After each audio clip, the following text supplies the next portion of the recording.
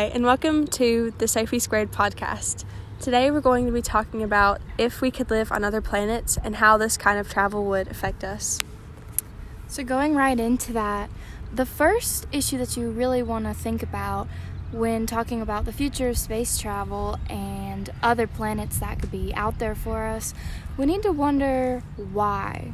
Why are we so drawn to the beyonds of space, and why are we even concerned about finding another planet if we've always had our own? Well, that kind of lies in the problem of the decimation of our planet and overall destruction that humans have, really messed up the Earth. We know this is a fact, there's really no more denying this anymore. So because of that, some scientists, what can we do on Earth? What can we do to start saving the planet? And then other scientists have just jumped right into it and said, okay, worst comes to worst, where can we go after this? So that's really one of the main issues of why we might need another planet, despite the regular curiosities. Obviously you're going to have people who always wonder what's beyond and what could be really out there. That's obvious. People have always wondered this. We've always wanted to make it to planets beyond our own, but now more so than ever there seems to be like an urgent need for what about a do-over, a second planet that we can really turn to. And that brings us to our next topic, which is what are the planets throughout the universe that are most habitable for humans, with our basic needs of water and the right atmosphere and the right temperature. When you think about it, Earth is just perfectly made for us to live on, but obviously not every other planet in the universe is. And you look at the planets in the universe that are in what we call the habitable zone, and this zone is really just the most ideal temperature distance from the sun, because you don't want to go all the way out to Pluto to where it's too freezing, or all the way closest to the sun. Now this area is filled with not only planets but stars and celestial bodies that aren't really considered planets, but we might call them dwarf planets. They're within the habitable zone that we could very well use as a new planet if there were any signs of life or any water. Water is our biggest concern here. So when it comes to these planets, the only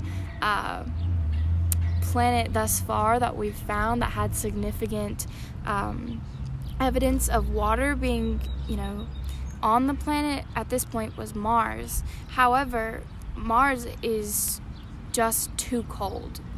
So in order for it to support life, human activity can't go on with such brutal temperatures. And that kind of brings us to our next topic, which is the greenhouse gas effect, and how that really affects other planets in the universe. You might have heard of the greenhouse gas effect. It's basically about the planet's activity and atmosphere thickening or thinning. Obviously, if the atmosphere is thinning, there's going to be less of a block from the sun, basically, which causes it to get a little warmer because, atmosphere is thinner, it's easier for sun rays to get in and heat to stay in there. But if the atmosphere is thicker, sun's going to have a harder time, really staying in and making the planet heated, which is kind of what we've witnessed on Mars. Mars's atmosphere just producing such low temperatures, due to the greenhouse effect.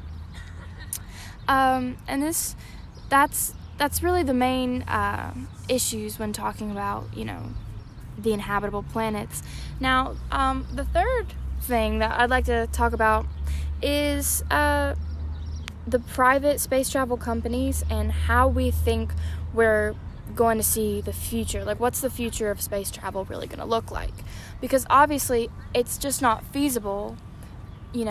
Everyone can't go to the moon. That takes billions of dollars. And not just anybody has billions of dollars, but one man does, Elon Musk, and he showed a lot of interest in space travel. He's the founder of Tesla, and he also is a co-founder of SpaceX, the company that has showed a great interest since the early 2000s in trying to make it to space and trying to make it to Mars. And it's a collection of the very, very wealthy who are willing to, maybe sacrifice their safety for just the purpose of their own curiosity. And, since Elon Musk can do it, there are a lot of very wealthy people all throughout the world. And they sort of see this whole new planet thing as a new frontier. How can we make money off of this? And what really lies out there for us to profit off of? Because when your net worth is at $18 billion, that's really what they're worried about, is just money. And so I imagine that in the near future, we're going to see a lot of companies like that start popping up all throughout the world to see who can make it to space and who can make it to Mars first, and how can we get as many people up there as possible. And that's really, I feel like the evolution of space travel is going to be a more commercial way, trips to Mars, trip to the moon as a vacation for some people, if that's what you're into. I can just see, crazier things have been done on Earth, so I can't imagine what the future might look like for us.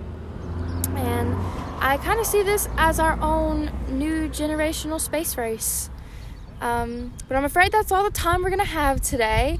So hopefully you are a little bit more in the know about our future as far as space and where this really puts us. And we hope to have you here again.